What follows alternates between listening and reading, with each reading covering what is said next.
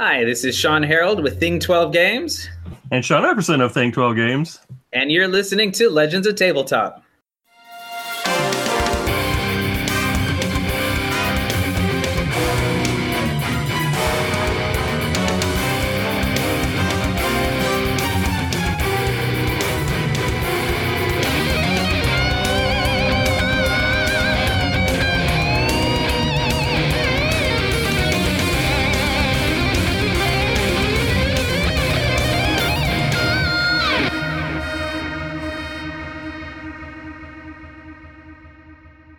See how easy was that? You did a great job. Bravo. So this is episode 143. This is the live stream for the podcast. If this is the first time you're tuning in, this will be available as an MP3 maybe tomorrow, probably by Friday. So we've got dueling Sean's tonight, which is pretty cool. But before we get into anything else, I don't want to bury the lead. I'm going to jump right to the first hard-hitting question. Sean E., why are you so bad at Azul? Why do I get my butt kicked on the daily by my wife? Yes. I actually won our last game, but I had a ringer.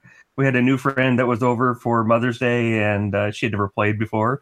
And the two of them were kind of talking, and I'm just like sitting quietly by and doing my thing. And I wrecked house. I had so many opportunities that she normally would just crush me on. So it was a win. But take it, right? Yeah, exactly. When she's actually focused on the game, yeah, she just kicks my butt all over the place. It's embarrassing, but good for her. She doesn't consider herself a big tabletop gamer, but it's one that she really likes. So yay! Is there anything that you consistently beat her at all the time that maybe she doesn't want to play anymore? Oh, geez. Everything else. Can I make the marriage joke here? Oh, there you go. Not really. Like, whenever we play games, like we played Tides of Madness, and she's destroyed me at that. Like, it's weird. She doesn't consider herself a gamer, but when we sit down and play stuff, she just wipes the floor with me. So I'm happy to lose to her if that encourages her to keep playing. You got a sucker, and you're just throwing them at her. You're like, oh yeah, you're so good at this. Oh, that's funny. All right. Well, let's jump back to H. We met over at Arizona Game Fair earlier this year, so that was it was a cool thing. You were working the table there, the retail table. So that was. Did you get to play anything while you were there, or no? No, I'm trapped behind the dealer booth, and a lot of what I do is just focusing primarily on interacting with people and getting them to play the games that we currently have available. So that's kind of where my big focus is. So I like the E and H thing here. So well, Epperson, I can't just say Sean, so go with Sean and see what happens. So Epperson focuses more on like in development, like demoing and doing the prototypes of stuff that we're actively working on. And I kind of pick up the back half of that. So once we've gone through manufacturing, and I'm more of the just trying to get our games in front of people and sold. And that's kind of where my focus lies. So what you're saying is that you actually do all the work while I do all of the work. Yeah. I make the car, and then I get him to take it to the warehouse and sell it to the people. That's fair. Kind of works. But it's funny. For a couple of years now, E, I'm just going to still call you Epperson. So Epi does like all of these interviews and does all of the face to face, and I've kind of been like the back, like nee, like doing all the work. But this is my first one, so this is fun for me. See, you should do this all the time. You're doing good so far. So, do you guys wind up doing a lot of conventions together, or no? Is it a split time? You guys kind of go halfsies on that, or?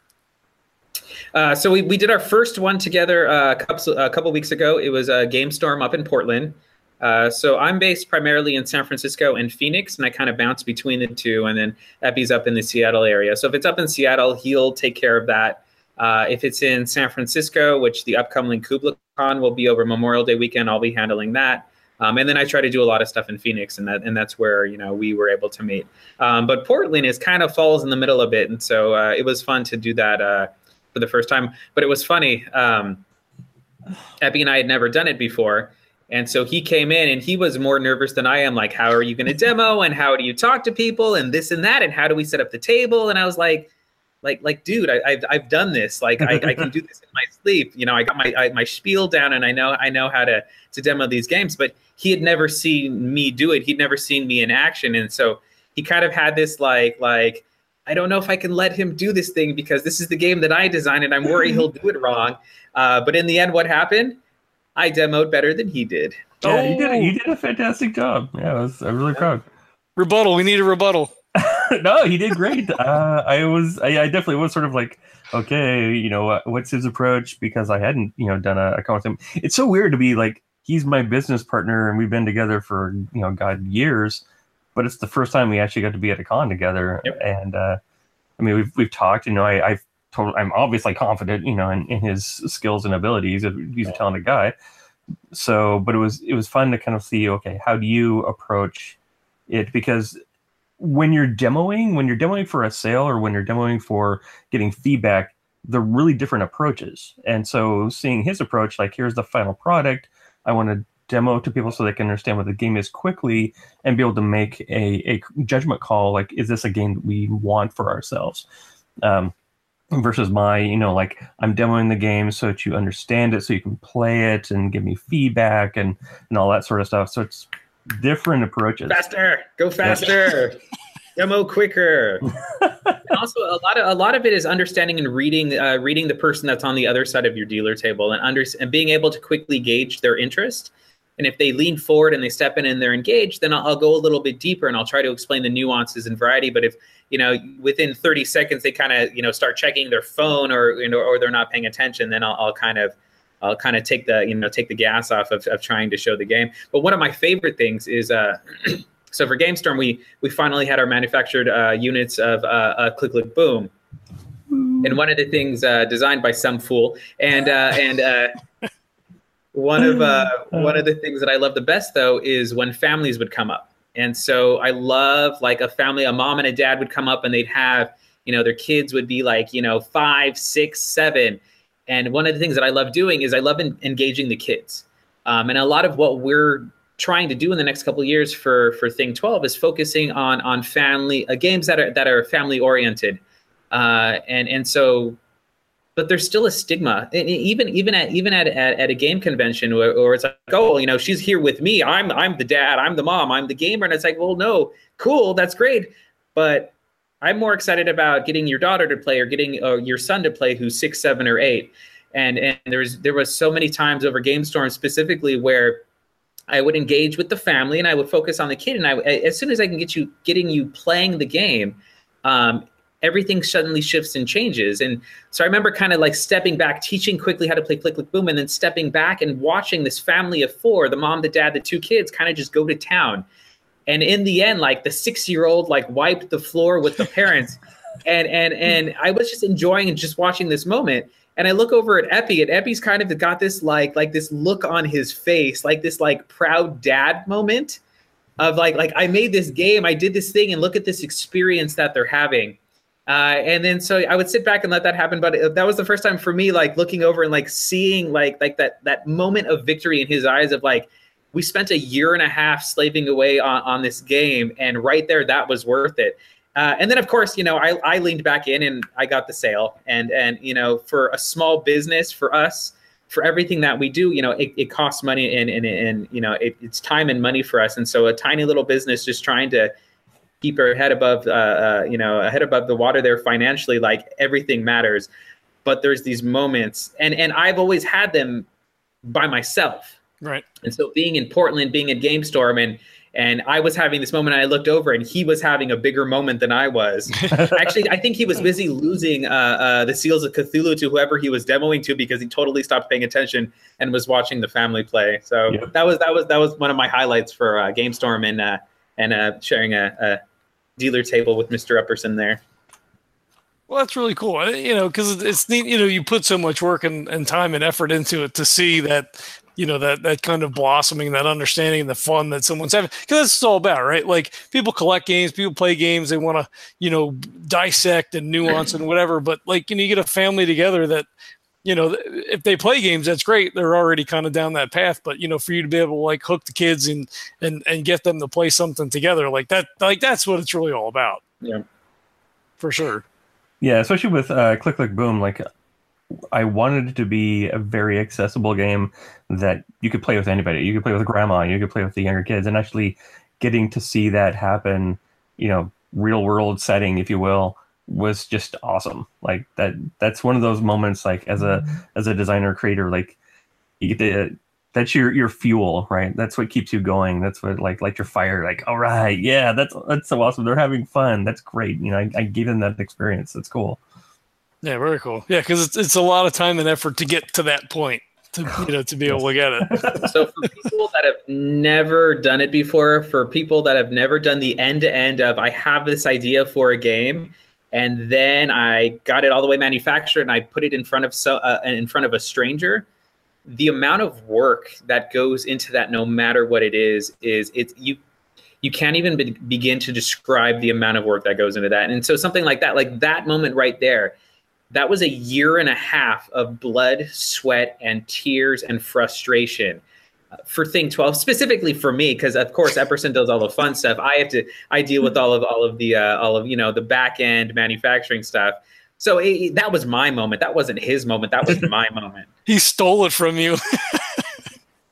Well, there was also a bit of like I had this weird kind of moment where I was able to look back on when the game kind of germinated in my brain, just like kind of popped in, and then juxtaposing that to this moment where this family's playing it, like that just it's such a weird experience to go, here was this thing that was like, oh, it would be really interesting if in my brain, and like now a family's playing it and they're, it's the finished product and they're engaged and having fun, and just like I don't care how many times I do this, it's still like a weird, super cool experience. And for me, I have there's two big motivations for me for doing this.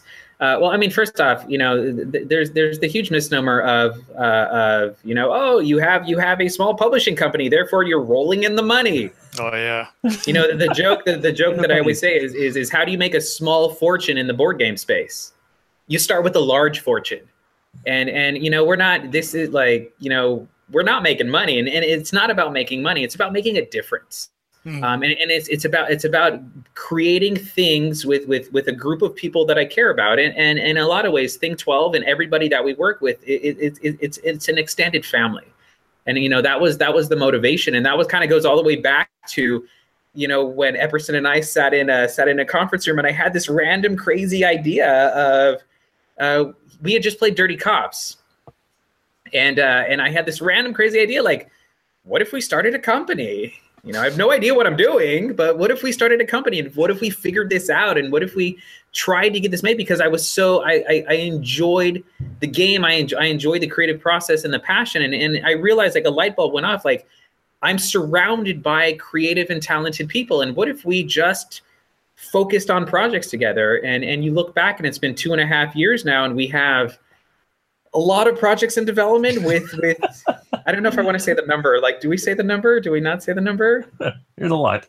There's a lot in development with a variety of people from kind of all walks of life. And it's saying, hey, here's your talent, and how can we match your talent with what we're doing? And Seals of Cthulhu is a perfect example of that right now. So Sun Duong, who does the art for Seals of Cthulhu, like I had met him a couple years back, because literally he's like 4 houses down from Epperson. Had seen his art, and it was very different and unique, and I loved it. And every single time we would start a new project, it'd be like, would Sun be good for this? Nah, we need cute animals. I don't think Sun would be good for cute animals.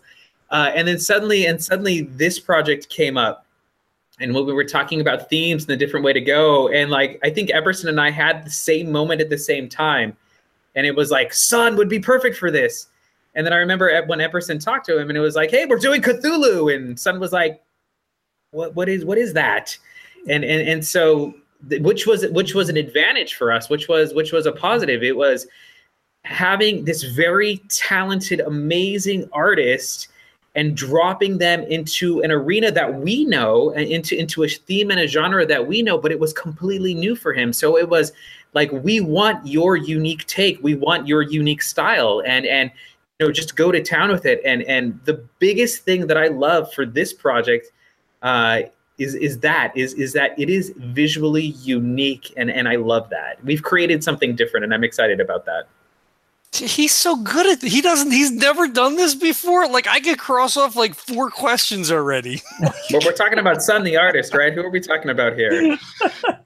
Oh, you're really good at it. Like, we're going to talk about Seals of Cthulhu. That's why you guys are here. I'm gonna be quiet. I'm gonna be quiet. If we're going out of order, I'll just shut up. No. We're good. We're gonna circle back around. I was gonna ask you how Thing 12 came about, and we've kind of covered that. How did you guys meet prior to that, and then blossom into Thing 12? Craigslist. I saw his number on the bathroom wall. Dialed it up. Hey, you never know. No, we were both producers at a now defunct company called what was it? It was Amaze Entertainment, and then Kryptonite Games, and then back to it changed names multiple times. So technically, I interviewed you. You did? I interviewed you at Kryptonite. So we were both producers on handheld. So I hired you. That's the way that we'll spin this. You did. You totally did. He's been lording over you forever. Not forever. For what? 14, 15 years? I was thinking about that. It's like it's over a dozen, or over around 12, I think. 12 Long time. Yeah. Long time. Wow. Yeah, so we were both like purgatory for me on Nintendo handheld titles. Yeah. You were working on some GBA games, or you were working on? I was working on Sims 2, and then I jumped over. So Jakks Pacific, they did like handheld like controllers that was like, oh look, it's shaped like Scooby-Doo van, and there was like 5 mini games packed into that. Right. And I ended up working on X-Men and a couple DreamWorks titles that never saw the light of day, with a really amazing team. Who went on to start their own company and kind of did a game that was kind of a big deal. So the team that did that ended up doing Crazy Viking Studios, and they made Volgar the Viking, which was a classic, I don't know, how do you describe that? Retro arcade brawler thing. This is where you're supposed to save me, Epperson. This is the part I'm watching you go. It's great. You're just watching me fumble. But yeah, so I did that, and then did a couple other things. Mystery Case Files on the DS. Did an iPhone game we won't talk about because it's embarrassing. But Epperson, what were you doing over at Grip at the time? I got hired on for Aragon, the Game Boy Advance version of Aragon, the movie version of the book, which we decided to throw the books. The very limited script that we had for the movie, throw that to the side and actually focus on the book, because we were doing an RPG that blossomed out of control as far as like scope, just massive thing. Then we went on and did Spyro the Eternal Night on the Game Boy Advance. After that, like a lot of people considered it the swan song of the Game Boy Advance. It was Spyro mixed with Metroid mixed with Devil May Cry, and this like crazy action platformer. And then we did we did Looney Tunes Cartoon Conductor with IDOS before. I don't think IDOS is even a thing anymore.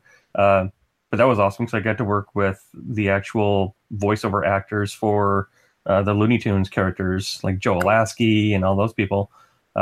And they were all doing classic lines from the cartoon, because he actually had like all the characters in there, and they were all just delivering all these classic lines. And they were lines that these voiceover actors had grown up with. Right? They were so excited because they're like, "Oh, we love this stuff. We finally get to do the thing that these classic lines we love." That was super cool. And then last one we did was one for we did Wheel of Fortune, and we did Jeopardy. The final title before I left there. All right. It's so long ago. Yeah. H, do you have any? So, were you a board gamer at all before any of this happened? You do any RPGs or anything like that? What's your gaming background aside from work style? Well, Jay, that's a very good question. I played board games casually, so I wasn't the like going into the local game store and picking up the new big box miniature game.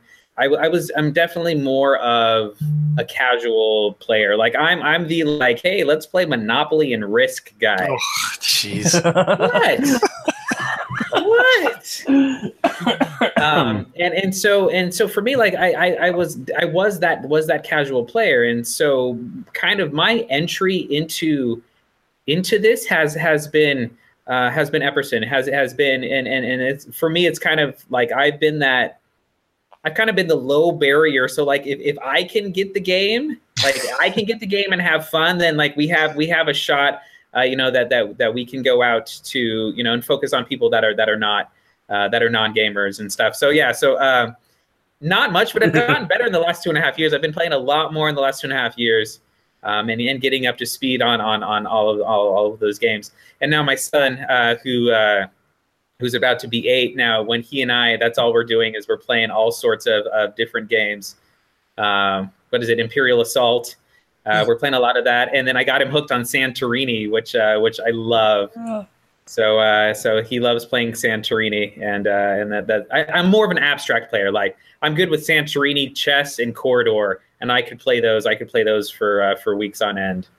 Right. If I had to pick, a style, I think abstract would be kind of more in my wheelhouse than some of the other.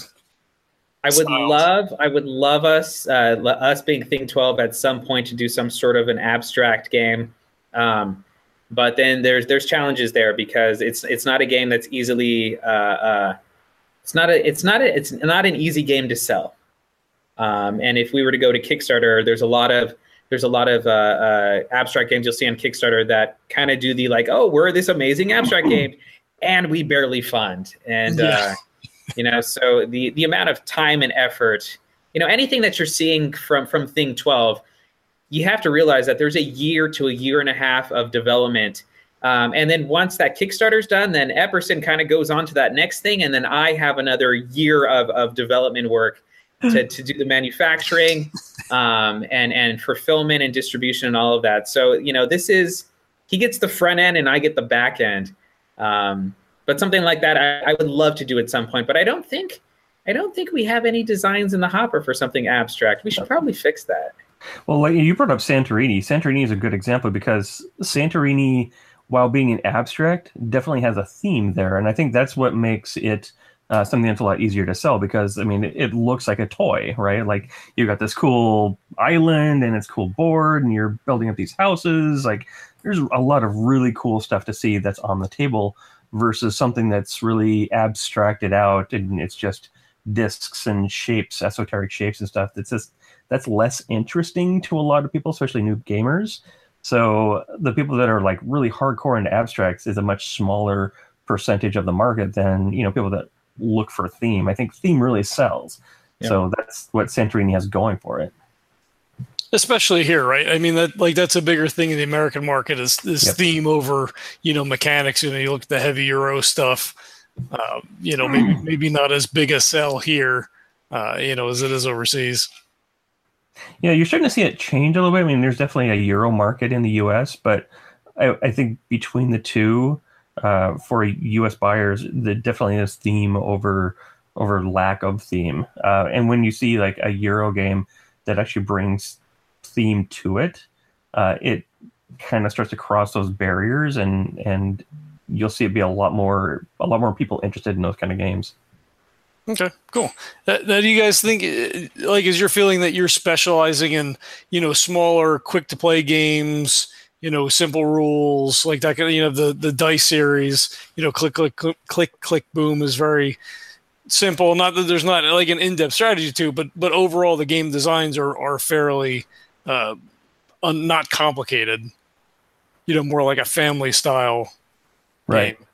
I'd say definitely the first things we have are more like straightforward, shorter play times, things like that. So it's easier for people to kind of invest in us since we're new and they may not know about us. So this is sort of us being able to lay groundwork and go, yeah, we can deliver you high quality products. We can deliver you games that are fun, engaging, that are different levels. So like Click Click Boom is far more of a party lighter style game. Dice of Crowns is more dice rolling with a little more like take that, aspect to it. Seals of Cthulhu is a lot more heavy strategy, but still something that, you can kind of teach quickly and play several games over a lunch hour or something like that. We definitely have some games that are a little more heavier, medium weight to a little bigger, but those are farther down the road just because those take a lot longer to design, develop. And Dirty Cup. Go ahead. Oh, we're talking about Dirty Cups. And on my end, jumping into this and starting a company and having never done this before, there was a lot of stuff that needed to be learned, and so I kind of see us as the slow, steady turtle. And everything right now on Kickstarter, big box miniature game with a bazillion miniatures for $100 is all the rage right now. But I stepped back from that, and there was one point that Epperson started talking about something. I'm like, nope.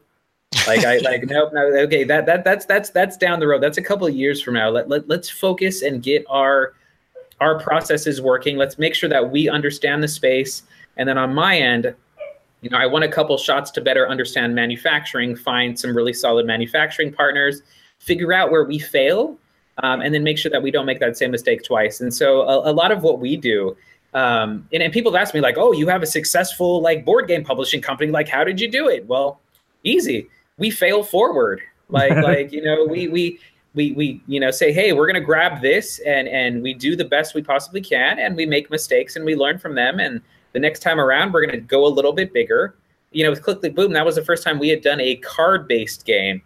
And so, for me on my end, understanding, expectations a little bit different with manufacturing a card-based game versus manufacturing something like Dice of Crowns or Dice of Pirates, which is, a tremendous, it's a different sort of work. If you follow along with the Dice of Pirates Kickstarter right now and seen all the updates, we are behind. And the reason we're behind is that we've been fighting for quality of the components. We have delayed because it didn't meet our expectations. And so out of everything that we've learned and everything that we failed forward, Dice of Pirates right now has actually been the best one to learn from. Timing wise, one of the things that we talked about is I kind of wanted to leapfrog with our Kickstarters where we would, get one through manufacturing and getting into fulfillment, and then we would start on the next one. But this one is we have delayed so far that they're a little tighter than I want them to be. But we're now at the point with Dice of Pirates where it's okay, we kind of just need to sit back. The manufacturer can now do their thing. We've gone and iterated. And now we're kind of in the waiting game. So now is the point for Thing 12 to say, okay, well, what are we doing next? And what's the next thing in the hopper that makes sense to us? And with Seals of Cthulhu, this is kind of the next thing, keeps it small.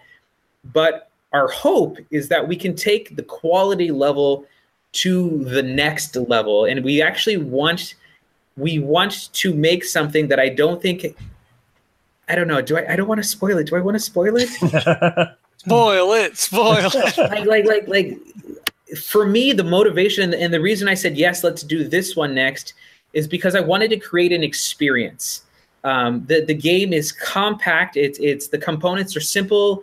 It's a high strategy game. It's kind of like chess. You're really never playing the same game twice. The things that we want to add to the game really help to blossom into the next level. But when Epperson pitched it and we started talking about it, I got really excited. And maybe it's because I had just seen Harry Potter and Jumanji back to back. But I started thinking about Jumanji. And in Jumanji, the original, not the terrible remake, in the original, they find the box and they open up the box and it's this experience. It's almost like you're playing this thing. And then tie that in with seeing Harry Potter and this idea of Horcruxes. This idea of oh, look, it's this evil, it's this thing. And I went, well, Epperson, wait a minute, what if we made it more than just cards? What if we made it an experience? And so a lot of the stretch goals that we have set up, I'm going to spoil it a little bit. I'm sorry, Epperson. A lot of the stretch goals that we have set up are building around this idea. building around this, that it's more than just a card game. It's more than just a box that you open up that has tarot-sized cards and it has a couple other components. But like, we're gonna warn you, like this is more than just a card game. The idea here is that this is something that you found in an antique shop, in that back room, up on that shelf, covered in 30 to 50 years of dust. And so we really want to play up this idea of creating an experience. And so every component, the goal of every component is to really drive towards that. And so to do Kickstarters correctly, we need to make sure that we're going to hit a good price point. We need to make sure that we can kind of get in there with something that people will engage on, but we can't say, okay, yeah, we need $50,000 for this card game, because no one's going to back us. No one's going to take us seriously. So entering into our Kickstarter, we kind of have the bare minimum to get us started. And then we already have all of our stretch goals laid out of, okay, how much is it going to cost us? Okay, we're going to try to get to these stretch goals as fast as possible. And it's improving the components, improving the experience. Oh, I kind of want to give some stuff away, but I kind of don't. And then also being able to kind of build out the game a little bit more. So it's the, like, here's the bare minimum. And if we just fund, like, here's the bare minimum, but we have, 15, 16 stretch goals. Wow. that I'm hoping we can hit very, very quickly, to not only improve the experience, but also to improve the quality of the game. And then again, something else that we do at Thing 12 is I'm fighting actively to keep the price point low. And so I always try to figure out, like, what are our margins and how much is it going to cost us? And the rule of thumb is that in the board game space, here's the rule of thumb for those that, are trying to think about starting a board game company, is you're supposed to 5x. You're supposed to 5x your cost. So if it costs you, if it costs you $5, then you should be charging $25. And that's how, like, businessman Sean here is supposed to make money to create a profitable company. But we don't do that. And I don't do that on purpose, because for me, for Epperson, this isn't about making money. This is about, let's make a great game with great quality components, and let's put it at a price where, yes, we can keep the lights on, or, what have I been saying for the last month? Let's put some money in the war chest, right? To pay for cake. Wasn't going to bring it up. But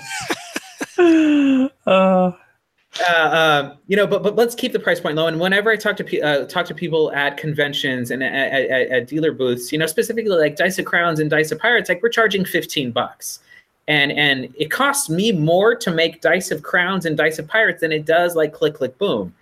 But at $15, that is an amazing price point, and so I want to keep it there. And we are trying to figure out on our end, how can we optimize what we're doing to actually make that more financially viable. But a Dice of game will never be more than $15, no matter how high quality those components are. The thing for us is we will pack it full, we will make the best possible game, and we will keep the price point the same. Well, and I think people, I know I appreciate it. I think gamers in general appreciate that you guys deliver high quality, good price, usually on time. You guys aren't really that far behind. But yeah, I think it shows, and it comes through, and it shows in the passion when you talk about all this stuff, and you're out and you're talking and you're, showing, doing the demos, and you're, trying to engage people and engage kids, and like all that stuff comes through. I think that's awesome. Right now, for as far as like not being on time, that is going to happen from time to time, right? Yeah, like, sure. Your best intentions, like, things are going to go weird. But one of the things that we've been very adamant about is staying up with communication with our backers. I've been a part of, I've backed several games where everybody just goes dark for months on end. And then 3, 4, 5 months later, they come back, like, oh yeah, sorry, by the way, here's where things are. Like, dude, come on. Like, Yeah. We're investing in you. Show some respect for that. So it's important for us, right? Anytime we have an update, or if it's been just a little long, like, okay, we haven't talked to anybody, we need to, get an update out there. Hey, here's what's going on. And just being, upfront with people, like, okay, we're a little behind. Here's exactly why, manufacturing was doing this, or the colors weren't right for that, so we had to make some adjustments. Here's the problems that we saw. Here's what we're doing to fix it. So And we've actually seen comments from people going, yeah, they're a little behind, but they're actually, they really communicate with us. So I really appreciate that. I got some messages. I got some messages from people saying, you guys communicate too much. and I was like, you know what? When we do this, like, it's not just us, like, using Seals of Cthulhu as an example, Epi, you've been working on this for over a year. We brought on Sun to do the art. Like, there's been a lot going into this. And so what I get excited about specifically with building the community on Kickstarter is that it's an opportunity to be a part of the process. It's an opportunity, like, I want to hear your feedback. And I'm really excited about the Seals of Cthulhu going to Kickstarter Tuesday, 8 a.m., May 22nd. See what I did? Nice. But what I'm really excited about is not only is trying to put out, getting money to be able to manufacture this and get this out to people, but I'm excited about the community. And I'm excited about teasing out some of these things that we want to do and kind of talking about, like, oh, I want to spoil it, Epi. No. Talking about, like, yes, it's a game and it's easily approachable and it's high strategy, but we're trying to create this experience and we might do these things that, oh, come on, can I spoil it? Nope. Can I spoil it, please? I will say there's a certain stretch goal that we have planned that does something that I haven't seen done in the board game industry. No. I haven't seen done in the board game industry in the way that we're doing it, which I'm super excited about. So very cool. Come on. You realize I'm the worst person, like, with birthdays. Like, you can't put a present under the tree and put my name on it. Like, I will seriously want to. Like, come on, can't we just? I know you're the one supposed to be stopping me. Right. I'm just so excited about this thing. I'm and it's a lot of it. Some of the, on the stretch goals, it's a lot of the basic stuff, which are the kind of like, hey, we're going to improve the card stock and put in linen finish and UV spot coating and a lot of those things that I consider standard. And honestly, with those, like, those are actually the stretch goals that we put at the end, because those are what I think the backers on Kickstarter are already going to expect. And I kind of don't want to go out the gate with, like, hey, stretch goal 1, we made the cards thicker. That's not exciting. Like, hey, let's give you another Elder God. Let's give you the thing that I'm not allowed to talk about, Epperson. Well, and it's cool, you talk about thematic experience and all that stuff. So, like, the box design, it looks like a torn old book, and all the stuff. Like, it completely plays to the aesthetic of. Oh, hey, let me lock in on that. There you go. It completely plays into the aesthetic of the Lovecraft universe. So it's very cool, and it's cool for me that you're so excited, because it makes me more excited, because I'm into Lovecraft and all that kind of stuff. Like, we go to Necronomicon, and, like, I'm super excited for this one to come out. Yay! So are we. Yeah. So are we. We've been staying up. We have been staying up late nights for the past month and just trying to get this Kickstarter ready to go. And for me, like, Kickstarters kind of just they escape. Like, I don't think we're ever good with it. The advantage with this, though, is, like, okay, we get it out there, and then we have 26 to 28 days to continue to refine it, to continue to improve it, to help to clarify points and areas. And again, back to community, when people come up with questions, I'm all about, like, building out the FAQ and updating the page. And the Kickstarter for us is kind of a full-time job. Every one that we've done, we have 5 people that are staring at the Kickstarter at any given time. And we kind of pride ourselves on, like, hey, you're going to ask a question, like, we want to respond as fast as possible. To help to facilitate conversation or to answer questions. And a lot of times people come up with really great ideas that we haven't thought of. And we try to figure out how, like, okay, like, could we do that as a stretch goal? How can we build that in? And it's me turning around and running back to the manufacturer and saying, hey, what if we did X? How much would that cost us to do? And then trying to make that work. And I'm excited, but it's going to be a ride. It'll be, do we have an end date? Are we just saying 28 days? Do we have an end date yet, Epi? That's on you. You tell me. All right, I guess we'll end eventually. But I mean, it's a full ride. It is a full ride, and at the end of the 28 to 30 day, what is it? Those that are doing want to do a Kickstarter in the board game space, don't go over 30 days ever. All that matters is your first 2 days and your last 2 days, and that's a freebie from Uncle Sean here. But it's a ride, and you're constantly updating and you're constantly communicating, and not just on the Kickstarter page, doing stuff like this and on our Facebook page and getting out the word as much as we possibly can to get people in and to get people excited. But literally, like the moment that Kickstarter closes, I'm collapsed. I'm like, okay, like I need 2 days of like, leave me alone. And then you play the waiting game. And a fun fact about Kickstarter, this will be the third point for people that want to do this. The amount of money that your Kickstarter closes with isn't the amount of money that you end up with. And a lot of people don't realize that. There's the processing fees, there's the Kickstarter fees, but there's also the dropped backers. There's people that literally after the fact, after it closes, like they have like the not legit credit card in there, and suddenly you're not able to actually get all of that money. So you will get a subset of whatever it says on your Kickstarter. I'm not going to go into the details, but a project like Click Click Boom, it was one of those where we were able to barely fund. And one of the challenges that we had with Click Click Boom is that if you come to my dealer table for KublaCon Memorial Day weekend in San Francisco, and I get you to play it, it's a no-brainer. You play it, you love it, you buy it.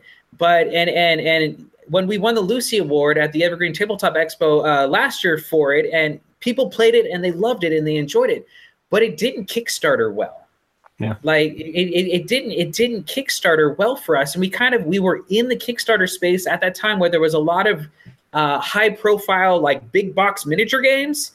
So hey, do I buy that big box miniature game for $100, or do I support this thing that like I think it could be a filler game, but I don't know?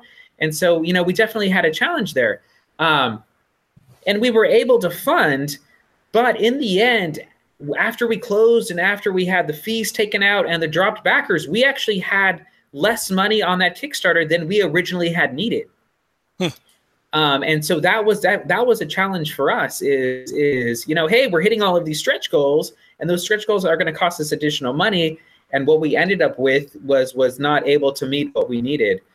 Definitely a challenge of doing Kickstarters. But at the end of the day, like, we are committing to the community, and we are going to do everything we possibly can to make the best, the highest quality game. And if that means we have to, put some of our own money into that, then we're going to do that, because we are going to Kickstarter. We are making a promise to the community, and we're going to do everything we can to deliver that. And if we're late, we're late, because I would rather be late with the best possible game than on time with a piece of crap. Yeah, no, for sure. I'm going to jump in real quick. Eric Portnoy's in the chat. He says he's ready to go with Twitter, so as soon as the spoiler drops, it's everywhere. Oh, love you, Eric. Does that mean we have an official leak? No. Eric's a friend of mine. You're not saying anything. What is Shut you in the comments? Hey, he's not in there, so Hey, Epperson, my lips are sealed. You're ready to jump into chat here. Oink. What did you just do?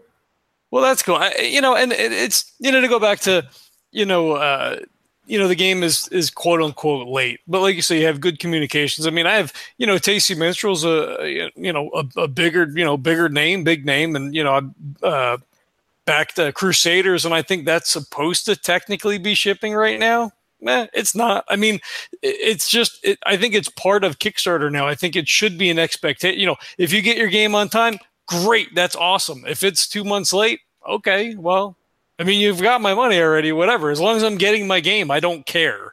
And then when it comes, it's like, oh shit, I got a game today. That's awesome. Like, it's like getting a little present a year down the road or a year and a half down the road. And as we're talking about like lessons that we've learned, one of the things that we do when we do like fulfillment is we delay getting our pledge manager out on purpose. Because I've seen a lot of Kickstarters where it's like, hey, we just funded, and tomorrow like pledge manager goes live and it'll be open for a month, and you'll put your address in, and then we'll be delayed by a year, and then we'll ship out, and oh crap, like we never went back to make sure you're still at the same address. And now we're dealing with like pledges coming back or going to the wrong spot. And so one of the things that we do is we actually delay launching Pledge Manager, and then we try to hold it open as long as possible to make sure that everybody's up to date with the proper addresses. And then at the same time, Dice of Pirates, perfect example, like we stayed open an extra month trying to gently nudge people to put in their addresses. And in the end, we have like 17% of our backers that still didn't do that. And so I have 17% of our backers that I have to follow up to individually that will be getting them in the second run. So it's funny, I actually for the Seals of Cthulhu Kickstarter coming to Kickstarter May 22nd, Tuesday morning, 8 a.m. I just wrote the risks and challenges, and it's a section that now this is our fourth Kickstarter, but it's now a section that I take really, really seriously as a creator on Kickstarter. And it's one now that I'm hoping that everybody will read. Like, this is our fourth Kickstarter. We've done this 3 times. Here's what, here's honestly straightforward, not pulling punches. Here's what we're concerned about. And one of them on there is, hey, backers, like, you can't get your game if we don't have your address. But I want to try to map all of that out. And again, I want people to be a part of the process. And I want people to understand. And we've had a lot of people reach out, like asking questions like, how are you doing manufacturing and what are your challenges? And I'm always there to answer. I'm always there to help. But we want to make it transparent. But yeah, delay your pledge manager as far as you possibly can, because that'll save you some headache in the end. Sure. Now, as far as Kickstarter lessons and things, and maybe this one's more for Epperson, now that you guys are getting ready to start a new Kickstarter, May 22nd at 8 o'clock on Tuesday, are you getting any, sort of blowback or any feedback to be like, hey, I backed, Dice of Pirates hasn't got yet. Like, where's the new Kickstarter? Like, why is this happening? Because people get funny about that kind of stuff, and maybe there's grounds for some of it, because maybe some people have been screwed before, and they've backed 3 or 4 projects from the same people. Maybe they didn't get any, or maybe they got one, and things were just delayed forever. But you're shaking your head no, so you're not getting any of that. As so far we haven't, but I'm expecting that. To come up after we launch. From my perspective, we are at the point where our hands are off. It's now doing its thing at the quality that we want, and so now we can kind of turn gears and focus on the next project, and we'll leapfrog as soon as the Seals of Cthulhu Kickstarter is finished. Then I take 2 days off to basically collapse into a ball in the corner, and then I shift gears to doing Dice of Pirates fulfillment. So I focus on that, and then we have the team that's working on Cthulhu. We have an amazing graphic designer. Our amazing artists, and they focus on starting to build out the manufactured assets. So we're working in tandem. We're working together, but we're making it a point to not do too much. I know what you're about to jump in and say. Originally, our goal was to get a cat and to have it be a part of the podcast. And you said the cat was going to happen. Originally, what we wanted to do, our plan was to do 4 Kickstarters in 2018 for Thing 12 Games, and we have the games lined up, and we quickly realized that yes, we could, but 1, it would kill us because we all have day jobs. This is what we do for fun. But 2, it wouldn't be fair. It wouldn't be fair to the community, to the community that we're building up. And while we could be moving faster, I didn't want us to get into a situation where, oh yeah, look, this next one's going and we haven't fulfilled this and we haven't gone into manufacturing on that. I wanted to keep it very straightforward. And the way that I always go back to the team is we're leapfrogging. And now we're at a point where we can leapfrog to the next one. And we're not going to go to the third project until Dice of Pirates is completely finished. So we always want to have 2 things that are kind of in the works for us. Well, I think there's another point to bring up is that because we're so communicative with the people that are the backers of Dice of Pirates, it's not like, we're gone for 3 months and then like, oh, hey guys, guess what? We've got a new Kickstarter up. It's like they see the progress that we're making. They see like, okay, the dice are getting done and they're the wrong color. So they've gone back and made changes and this is what the new color is. They're happy with that. So they see that getting done. So they know it's actually moving forward and going to be delivered, because we're following through on what we're saying. So I'm actually less concerned about people going, oh, why are you putting up a new Kickstarter? Like, no, they're clearly working on this other one because they keep showing us stuff and keep talking to us. Yep. We can't get them to shut up. Yeah, exactly. Well, and there's a real balancing act, right? So for a smaller company, you're saying you don't want to saturate the market, you don't want to overtax yourselves, but there is that fine line between like, hey, we have to have something coming out, because if we're not doing this, then the company is not progressing. We're not making, any money. Not that making a ton of money, but things are not happening if you're not pushing things forward. So I think people understand that on some level, but then I guess on some other level, it's like, I paid my money, I want my game. I think we're a very impatient society, so I think some of that tends to creep into some of these things. Especially when you hear some of the horror stories about Kickstarter and stuff like that, where things funded and people disappeared. And I don't think that's huge, right? I mean, I like, there's a handful. I think I can count on one hand, the number of projects that have been like, wow, this guy made this, and we never saw him again. Well, I've backed, over 200 projects, and that's embarrassing. I quickly got the super backer, reward or whatever. And all of the things I've backed, there are only three. Well, there's 4 that haven't delivered yet. There's one that is never going to deliver. I've just given up on that one. There's another one that I know the designer, and I've been talking to him, and he's had a lot of issues, but apparently it is one I think is going to eventually show up. There's a third one. Is that the one? I'm not going to name it. Is that the ones that we almost jumped in on? Yeah. Okay. And then there's a third one that has been making a lot of public awareness, because they haven't fulfilled 2 projects, and they're seeking funding for their company, like trying to get investors, because the person that ran it all just mismanaged everything. I don't think that's ever going to happen, but who knows? It's a good thing that the person that manages Think 12 Games doesn't mismanage anything ever. Well, you're actually smart about, you don't rush into things with a really poor understanding of things, and you don't treat the people that we work with like garbage. I treat you like garbage. Would you say I'm the voice of reason then for Think 12 Games? Yeah, I'm the one that pushes on you, and you're the one that's like, no, we can't do this, but we could do this. Like, okay, fine. It's now the point to talk about the cake.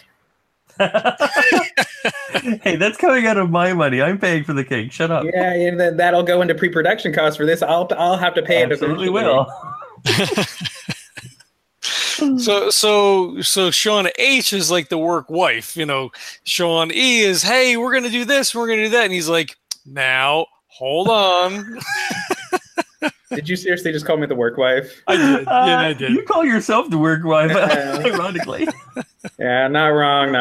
Oh Lord. I'm the one that has to rein him in. And half the time it drives me crazy, because half the time he's literally like, we have to do this thing. And I'm like, no, we don't have the money for it. And then he's like, I'm doing it anyways. And then halfway through, I realize that it's a really good idea, and it pisses me off because he's right.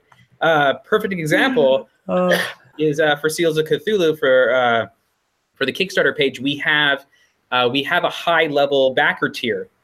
And so somebody in this conversation, not going to name names, somebody took it upon themselves to do a thing, and I thought it was that, right? Yeah. Oh, look at that! So Appy found and custom made, and we were only able to find a small number of these. Though the question I have for you, Appy, is: did you actually make sure that everything fits into that? Yeah, everything does. I'm just going to put that out there. That was one of my questions. And so we were only able to find a small quantity of those boxes and have them custom engraved and custom done up. And I will admit, I am now very excited about this. But when he first literally started running, like, I'm doing this thing, and I was like, hold on. But I'm really excited. But it's going to be a limited exclusive tier. There's only 6 of those. We were only able to get 6 boxes. So this is a limited exclusive tier of 6. You will get this super sexy box. And we actually tried to find more. We called every store that we could. I actually reached out to the distributor who distributed these. They didn't have any more. They were a dead end. And I went so far as to actually find the manufacturer in China that made the boxes. And I was like, hey, if we needed like 50 of these, how much would it cost? And then I realized that financially didn't make sense at all. So we have this amazing limited exclusive Seals of Cthulhu that 6 backers will get probably within 2 months after we close. They'll also get a regular manufactured version of the game, but this super limited edition.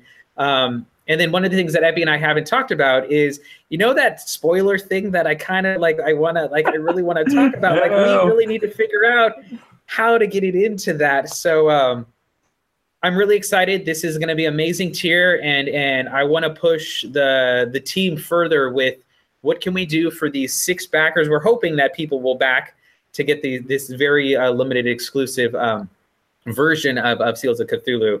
But yeah, what if I should totally back and get one of those? But yeah, that's an example of a good thing. An example of the bad thing would be the cake. The cake could be awesome. The cake, Epperson. Wait till you see it. It's gonna be another one. Like, okay, fine. It looks awesome. You're killing me slowly with fucking cake. Can I cuss? I'm totally cussing. I don't care. You can do it. It's fine. Did you have I forget the Twitter handle? Sugar High Score. She's up in your area, right? Did she make the cake? She is. I actually talked to her, but unfortunately, she was booked solid. So I talked to another person that I'm waiting until it gets done before I broadcast anything to see if something goes wrong. But this person has made some incredibly cool stuff. And basically we're having a big launch party at Zulu's Board Game Cafe in Bothell on Tuesday, May 22nd. Hey, that's the day the Kickstarter goes live at 8 a.m. Yes. So I wanted to have something cool there, not just the game that we're demoing, but also like just something kind of fun. And when I saw one of the cakes that she did this gauntlet, a Thanos gauntlet, the Infinity Gauntlet, and it looked like the gauntlet. She did a fantastic job. It's amazing looking. So I contacted her and was like, hey, I would like to do this thing. And, here's kind of what I'm thinking. We went back and forth and she's like, yeah, that sounds cool. So, I ponied up the dough to have it. And it's something that we'll have at Zulu's for anyone that shows up. Now, is it an actual Cthulhu? Is it a 3-dimensional? I'll be sending it. It's a 3-dimensional cake. Nice. I'm not gonna say what it is yet, whether it'd be kind of a surprise and people show up, but I will be taking pictures and putting them on social media and for anyone that can't come and all that sort of stuff. Sweet. All right. So Harold, does Epperson just walk by the office and just kind of whisper the ideas and walk away? So maybe you catch them and maybe you don't. Is that how this dynamic works? Or no, I find out after the fact.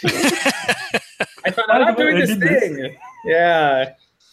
And I mean, there's been some things that we've talked about, and when we sit down to talk about Kickstarters and stretch goals and things that we want to do, we'll take some time to kind of spitball, if we had all of the manufacturing money in the world, what would be the craziest things that we would want to do, and we kind of just throw everything out there and kind of figure out what makes sense for us to tackle in manufacturing. For me, I'm always looking for opportunities to do something new. With Dice of Crowns, with Dice of Pirates, we've kind of, I got all excited about doing custom dice and getting those engraved and the custom tokens. And we learned all about how to do that and doing the crown. And, so that was fun and easy. And I feel like we kind of have a good handle on that. The pirate ship for Dice of Pirates, that was a whole nother ball of wax. That was kind of our first real mini. And we learned a lot. We learned a lot from doing that. But now I kind of feel like we've stepped into the manufacturing. I feel like we could do minis now. I'm not saying we should run Epperson. I'm not saying we should run off and do a game with minis right now because that'll kill me. But we have a better understanding, and I have a lot more respect for those board game publishers that are doing those big box miniatures with a bazillion and one custom minis, because we did one and it was a simple pirate ship, and that was 3 months of hell.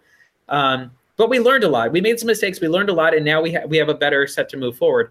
But with Seals of Cthulhu, this is an opportunity for us from a company perspective to actually be doing something that we've never done before. from the manufacturing side. So I'm kind of excited about that we are going to be doing something new.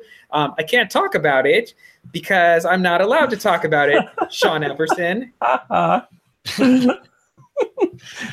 So this new game that we're hearing about, Sean, is this your second design credit for Thing 12s? This will be my second design credit. That's correct. Yep. Technically, your second published, assuming that it funds. It's and all not published yet, right? Technically, my third that's gone out in the public. So there's that. But so Dirty Cops, as you mentioned earlier, Dirty Cops would be the first one, right. and we're planning to do a Dirty Cops reboot. Probably in 2019. We're only going to do the plan for us is to do one more Kickstarter this year. We were originally going to do 4, but we're only going to do one more in the back half of the year, and it won't be Dirty Cops.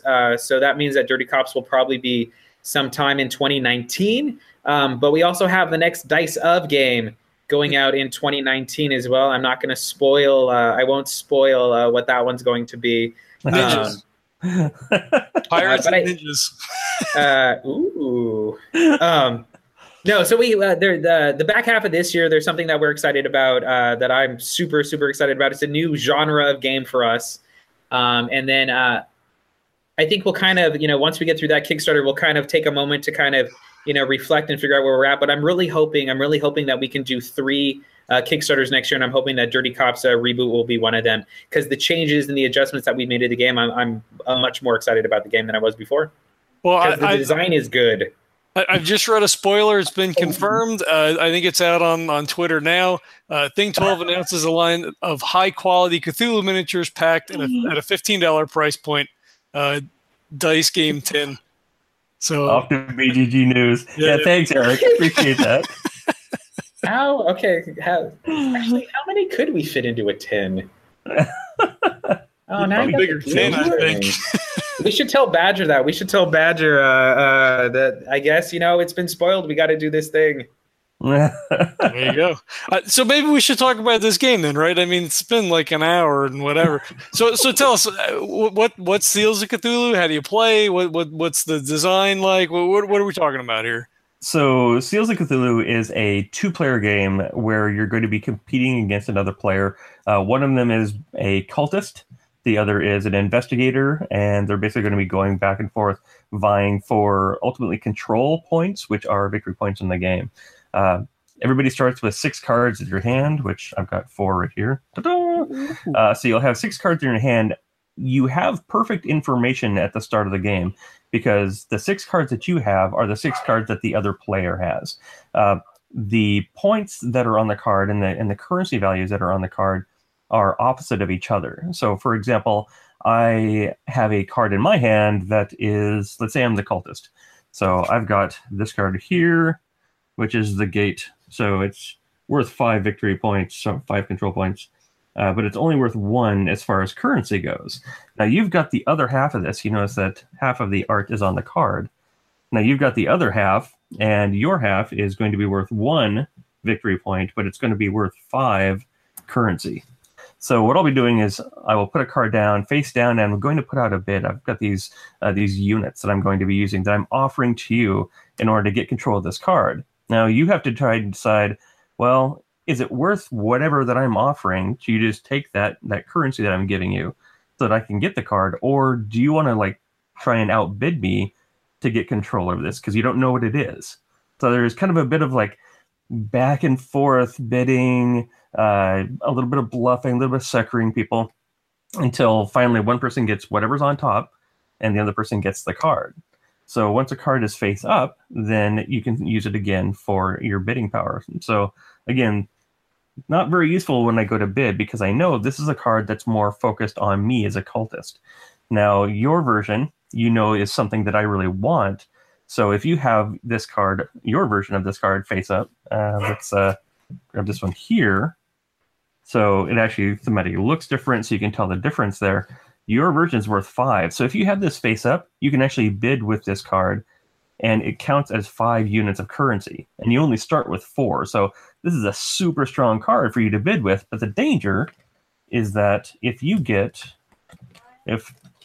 you summon the entity and create both halves of the image, then you actually get to use the ability on the card. Now, the Gates ability is if you control them both, you're going to flip one face down. So likely you're going to flip the one that's not worth very many victory points face down. And then you can flip another face down card face up. So if the other player has a really bad card on their side, let's say this guy here, the Shoggoth, it's -3 victory points at the top there. If they've managed to put that face down, well, you can actually flip that face up, and now it's again stinging them for -3 victory points. The cultist cards, cultist focus cards, are all about making things happen, bringing things into the world. The investigators cards are all about stopping that, about shutting him down, putting things face down. So there's this interesting diametric opposition between the two, the investigator and the cultist. And you start with 6 cards, but you're only going to be playing 5. So you'll, even at the last turn, you don't have perfect information. You'll see what everything is face up. So you're like, well, either they're playing this or that. How much am I really willing to invest to try and do these? Games, some games can go like really swingy if you just lose control of things and player just runs away with it. But if both players are playing smartly, most games tend to be like a 1, 2, 3 victory point swing. Yeah, most of the games we've played have been like that. Because I'm looking at the Cthulhu card, because we haven't played with the Cthulhu. We've trying to like play basic game and sort of go through. And I think all the games have been 1 or maybe 2 points. I don't think anybody's like really hammered. But I'm looking at Cthulhu. I'm like, well, why did I get rid of all of my cards? And I'm like, oh shit, that's right, worth 12. Like 12 is essentially a victory if you're playing the right way. That's the big bad. I mean, you can't have a Cthulhu game without Cthulhu. Yeah. And the interesting thing, so most of the cards in your hand are going to be the opposite of each other. So, can I just say, when I first looked at the cards, I was like, wow, that is so cool, like so thematically appropriate, and so I was like, wow, these are inversely proportional. That is so cool because I want this one, and he doesn't. Oh, that's just so cool. Blew my mind when I printed them out. I'm like, oh, that's amazing. But then to kind of like change that up a little bit, the Elder Gods are all worth the same. So he's 6 victory points both on the cultist side and the investigator side, but only worth 1. Now the danger of summoning Cthulhu is he destroys everything that is face up in front of you. So if you trigger him too early, or if one player gets it out and like, all right, I've got 6 victory points, you could actually sucker the other player into winning that card. They get it. Well, they get 12 victory points, but they just wipe out everything else that they've got because he's the world killer. Yeah. That's actually how the game kind of came about from a conceptual standpoint. The idea I had was I thought it'd be really interesting if I had cards in my hand that I knew you would want, and you had cards in your hand that you knew I would want, but they weren't really valuable to us individually. And that sounded like a really interesting, juxtaposition. So I created the kind of a quick, using some blank cards, prototyped it up. And the interesting thing was when I created it and tried and played it, and like, you know what? This is not fun. It's terrible. It was one of the worst designs I'd put together. Like I didn't like it. I didn't see that spark of fun, or there was no interest. I'm like, whatever. I just took all the cards together, swept them up, and tossed them in my designer box. I keep all this stuff, and forgot about it for 6-8 months or so, maybe a little bit more. And we were going to a friend's house for doing some gaming and stuff. And I just happened to get it out and was getting something out. And I saw those cards. I'm like, I remember this game. This game's terrible. And I kind of sat down, was kind of like flipping through them. And all of a sudden I had this moment of inspiration, like, oh my gosh, I think I know what to do to fix this.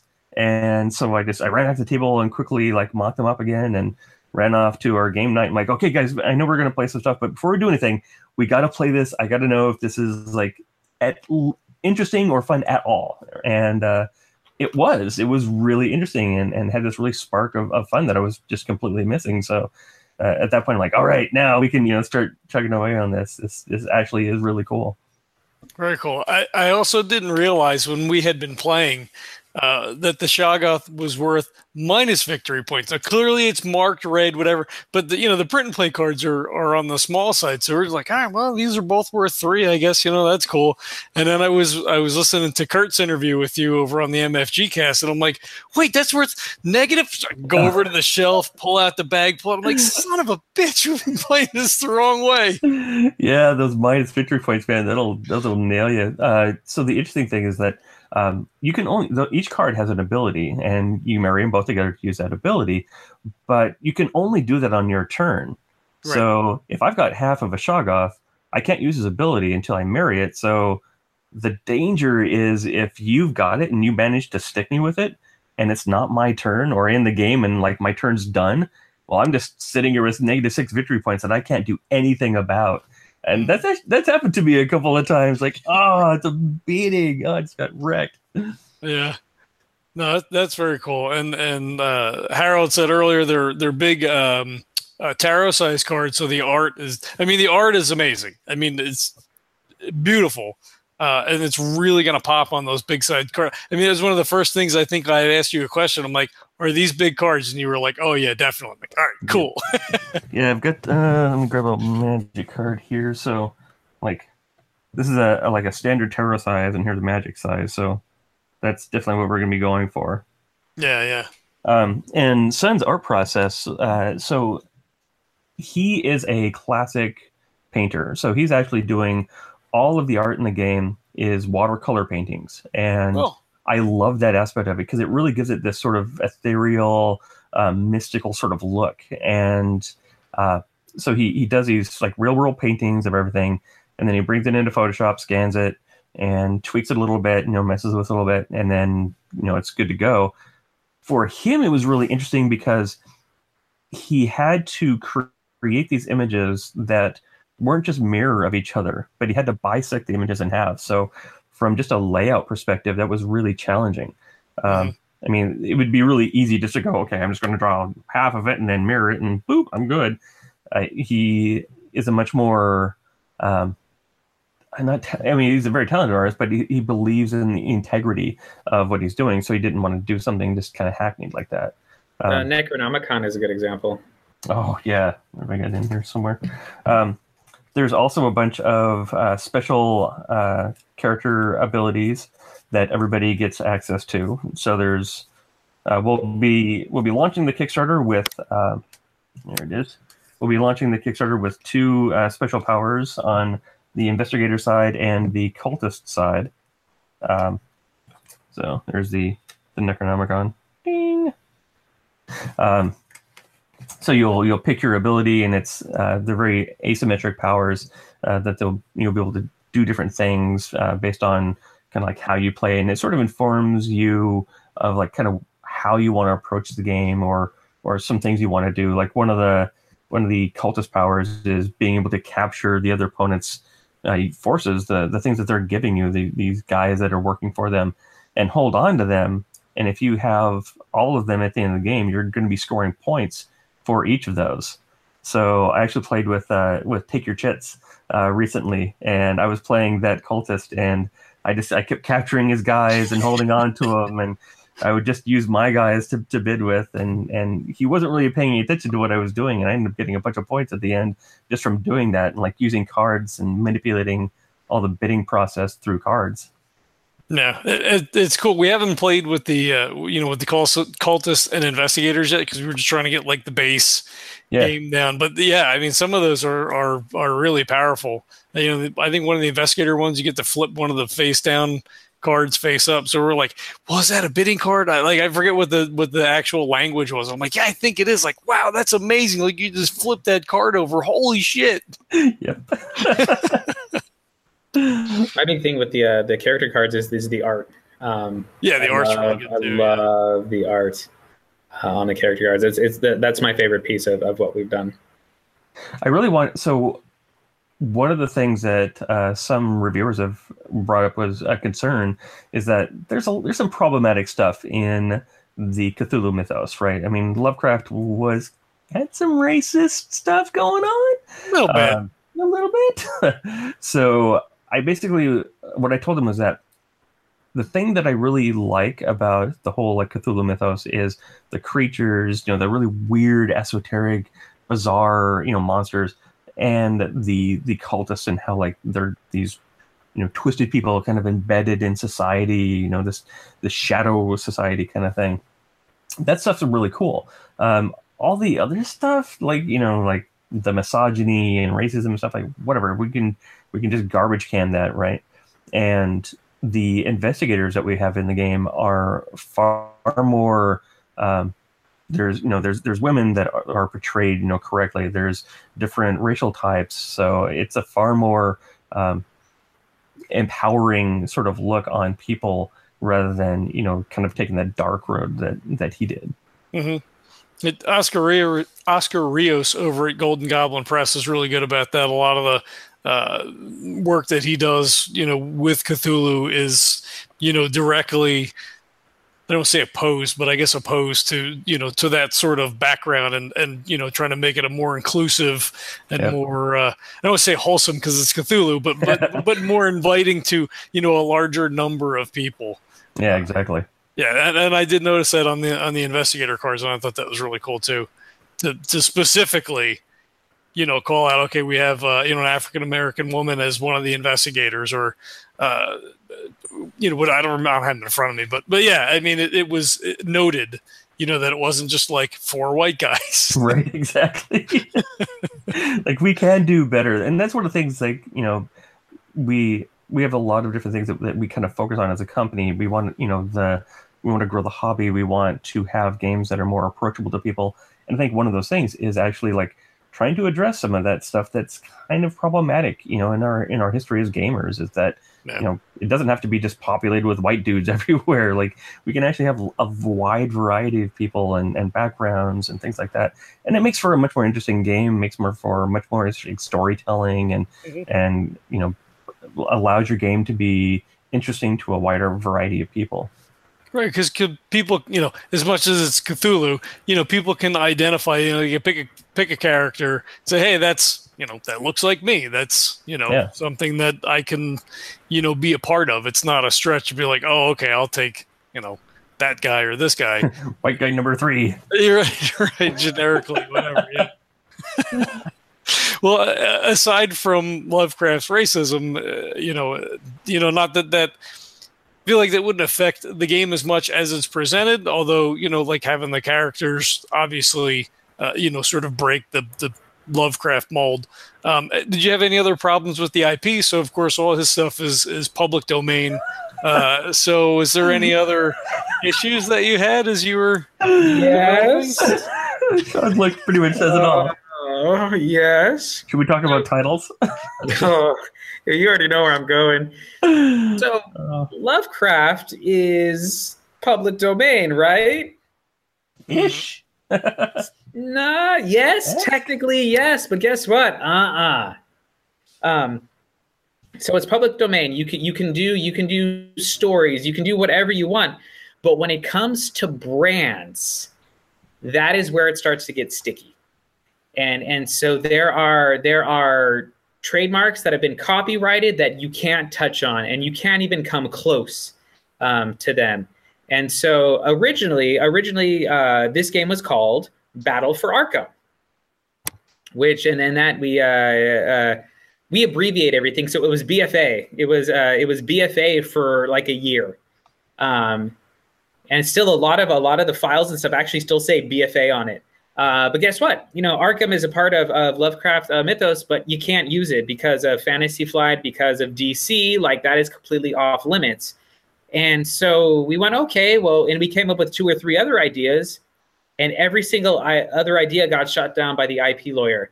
And this project, actually, out of everything that we've done and have in development, this was the hardest to nail down a brand, because we want to build unique brands, and we don't want to ride off of someone else's brand. We don't want you to look at this and go, oh, it's just like that. We want to build things that are unique. And so we struggled. We struggled and struggled and struggled. It took us a couple months. I'd say at least 3 months. To actually settle on something that the IP lawyer felt would have the minimal amount of risk. And whatever you do, you don't get just a free and clear stamp. It's understanding the amount of risk that you're taking by going with a certain IP. And so this was in the minimal amount of risk bucket, and it was one of the few that we had that were available to us that actually worked for the game. And now that we have it and we've settled on it and we've started putting out promotional material, I actually love it more than what we originally wanted to go with. I think it creates a unique brand, and we've kind of doubled down on that a bit to really focus on and say, hey, the Seals of Cthulhu, and what is that look and feel, and what is that visual, and how can we push the brand forward in a way that is unique to us, but at the same time reaches out to Lovecraft and reaches out to the Elder Gods and everything that should be available to us in the public domain space. Well, the Seals title also is more thematic to the game. I really liked the original title, Battle for Arkham. We're battling about this, and we're fighting it out.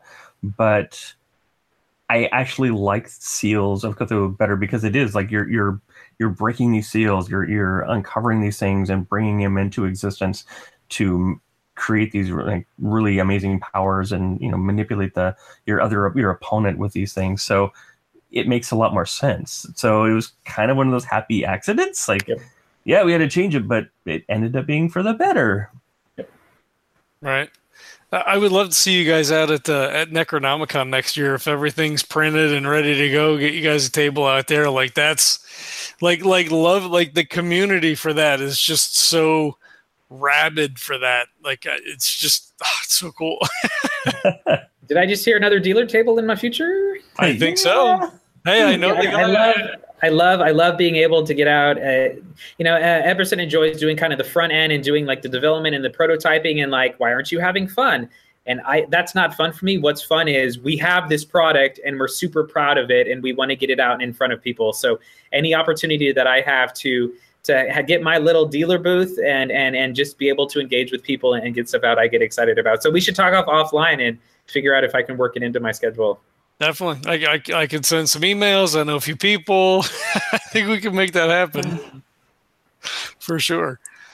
Cool. So anything else that's going on? You talked about some things that are coming up for next year's or anything else that, aside from the super spoilery thing that maybe we're not going to talk about. Hey, Everson, my lips are sealed.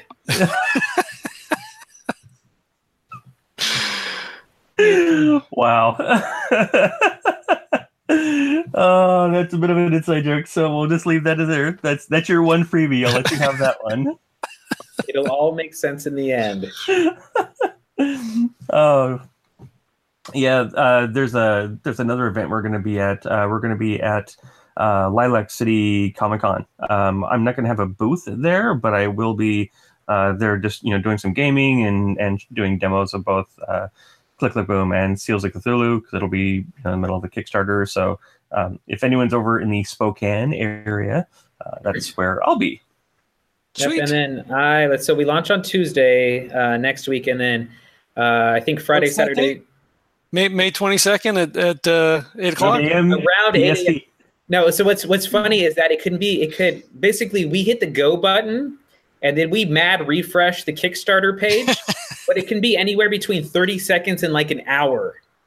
So it depends on how long it takes it for it to update. So it's hey, we're gonna try to press the go button right before 8 a.m. and hope that it goes live. So Tuesday morning around 8 a.m. I'll be doing KublaCon in San Francisco this year, and it's Memorial Day weekend. I think the dealer hall is going to be open Friday, Saturday, and Sunday. This is one that I'm super excited about. It's the biggest one that I've done so far. So we're hitting, I think, 4,000 to 5,000 people was what it was last year, and they've been expanding. So it's a great crowd, and I expect to lose my voice by Saturday afternoon. You've seen me at the dealer booth, so I'm nonstop talking. Mm-hmm. Come Sunday, I will literally have a raspy smoker's voice as I'm trying to sadly get you to play games with me. Take cough drops. That's a con presenter trick. Eat lots of cough drops. Now, are you guys planning on doing PAX Unplugged at all this year or no? I really want to. I really kicked myself. Was that a plea? Was that That like a plea? was. Was that to me? I'm talking to one of our good friends, the developers for Weave, Monocle Society, and I'm seeing if I can finagle something with them in some way. I mean, because I was there last year with them when we had our insane adventure of driving a moving van from Washington State to Pennsylvania. Wow, that was crazy. But it inspired a new Dirty Cops card. That's true, we did. Yeah. I don't know that we'll necessarily be driving a moving truck, but if I'm trying to see if I can do something with him because he's a super cool guy and he is a big supporter of us and we're big supporters of him. So cool. I kicked myself for not going last year because there were so many people there. You were there, and I was like, I really want to go, but we just come back from Necronomicon. I'm like, I spent a lot of friggin' money, and I'm like, I guess I won't go. And then I was like, damn it, I should have went. It was awesome. It was such a blast. I get to meet Carla from Weird Giraffe. She was awesome. Like really great hooking up with her, and then getting to meet Tom Vassell and like all the people that I hear about and listen to their podcasts and stuff like that. All the East Coasters, like I should get to see these people. That's really cool. Yeah. And then I will be in middle of July. I'll be doing a Crit Hit in down in the Phoenix area, which is an RPG themed boutique convention. I love it so much. It's a great group of people. And then also I'll be back down there in early August for MaricopaCon. So I do San Francisco, I do like California and the Arizona area. And then I'm looking, I want to start doing more. So there's supposed to be a really amazing convention in Tucson, which I need to try to get down to, Rincon. And then also there's one in Reno, Nevada that I'm trying to figure out if we can do. So it's, so little by little, we're trying to expand and do more. But it's a lot of driving for me. So I'm driving from San Francisco down and trying to do all of that. So little by little. So, just looking for new opportunities for us to be able to just meet new people and get games out.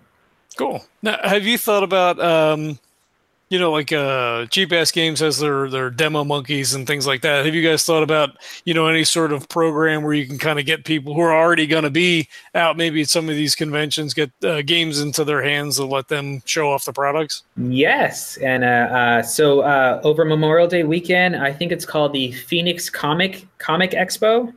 Yeah, they can't call it Phoenix Comic-Con anymore because San Diego apparently has copyrighted Comic-Con, so no one can use that. So at the Phoenix Comic Expo, we will have two people there who will be demoing the Seals of Cthulhu for us. That'll be over Memorial Day weekend. So we'll have, if you want to come and check out the Seals of Cthulhu, we'll have two people demoing that. I don't know. I don't have any more information other than Phoenix Comic Expo over Memorial Day weekend. They'll be there. And then during MaricopaCon, I actually had a couple people have volunteered to jump in and actually sit down and have a demo table for all of the Thing 12 stuff. Nice. And so I will be working with them. Except, Thing 12 games, and so you got Thing 1 and you got Thing 2 over there. But they requested that we have T-shirts made so that they would be the Stranger Things. And so I think they named themselves as our demo team, the Stranger Things, which I thought was brilliant. That's awesome. And so that'll be the first time doing that, and I'm kind of excited about that.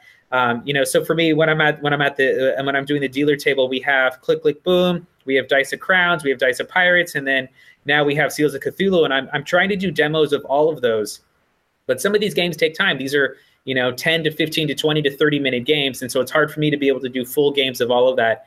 And now at MaricopaCon in early August, I'll have a group of people that I can say, hey, yeah, go if you want to play a full game, go check it out over there. So I'm super excited about that. But every year we're growing. Every year we're doing a little bit more and having more and more opportunity to get the games out and to get the word out. And that's what excites me about doing this. Cool. Very cool. All right. That was my kid that called earlier. I apologize for having to mute and take a phone call, but I got to pick her up from work. So I guess we'll wrap it up here. I want to thank you guys for coming on. I appreciate it. It was good to get the other Sean on as well and do a little dueling Sean's tonight. That was pretty cool. I think you've totally missed your call. I mean, you're so used to it doing the dealer floor stuff. I think you're just a natural for the podcast stuff. You know, I think you were the lucky moment for me. I think I'll leave this to Epperson, and though, Great. like, I get the list of everything that he's doing. So the next time you pop up, I'll be like, hey, I'm available. There you go. Sean Shank Redemption. Thanks, Eric. What was it? A comment from Eric Portney. Sean Shank Redemption. Nice. That's awesome. All right. Well, I look forward to seeing you in August, because I will also be up at Maricopa Con. Although I didn't realize Crit Hit was going on. I guess they were concurrently funding at the same time, and I missed it. So I was like, well, all right, at least I got one. Yep. I'll be at both. And Maricopa Con is fun. It's nice, chill con. Come and play games, and come see me, and hopefully buy some new games. So cool. All right, so we're gonna see this drop Tuesday, the 22nd of May at 8:00 or thereabouts, maybe an hour after, maybe 30 seconds after. I guess Pacific Standard Time. Pacific Standard. So we hope you'll check it out. I hope you go back it. It's a fun game. The art is beautiful. You guys are have great quality products. You guys are, deliver, nothing's, in the wind. There's no crazy things. Like, you guys are solid, dependable, price points are good. Like everything is awesome. Like, it's just a bundle of joy right here. So I'm hoping everybody, goes in and checks it out, and we'll have a link in the show notes. Once the Kickstarter goes live, we'll go back and add all that stuff in there. So hope everybody checks it out. Cool. Thank you so much for having us. Absolutely. Thanks for coming on. Special shout out to Haldane Creations. Thanks for hanging out in the chat. I'm glad you are engaged in and like what we're doing, and I really think you'll dig the Kickstarter when you see it. So cool. All right, you can follow Thing 12 Games over on Twitter, Facebook. All links are in the show notes. You can do the same for us. We appreciate it. As always, reviews, comments, and likes and shares and all that stuff is stupendous and helps us out a ton. We also have coffee for sale. If you're just checking this out for the first time, there's a convoluted link in the show notes, or you could go to tinyurl.com/legendary brew. One of the guys that runs games for us, Neil, he runs our Fear game and our Rogue Trader game. He also roasts coffee, has a side business doing that. It's really good. It's what I order at home. That's all I drink now. So if you're a coffee drinker, I hope that maybe you'd want to check it out. And I want to thank everybody for checking this out. Thanks, everybody who's hanging out in the chat tonight. And we'll catch you next time. thanks, everybody. Thank you. This podcast is a proud member of the Legends of Tabletop Broadcast Network. For more gaming-related content, please visit www.legendsoftabletop.com.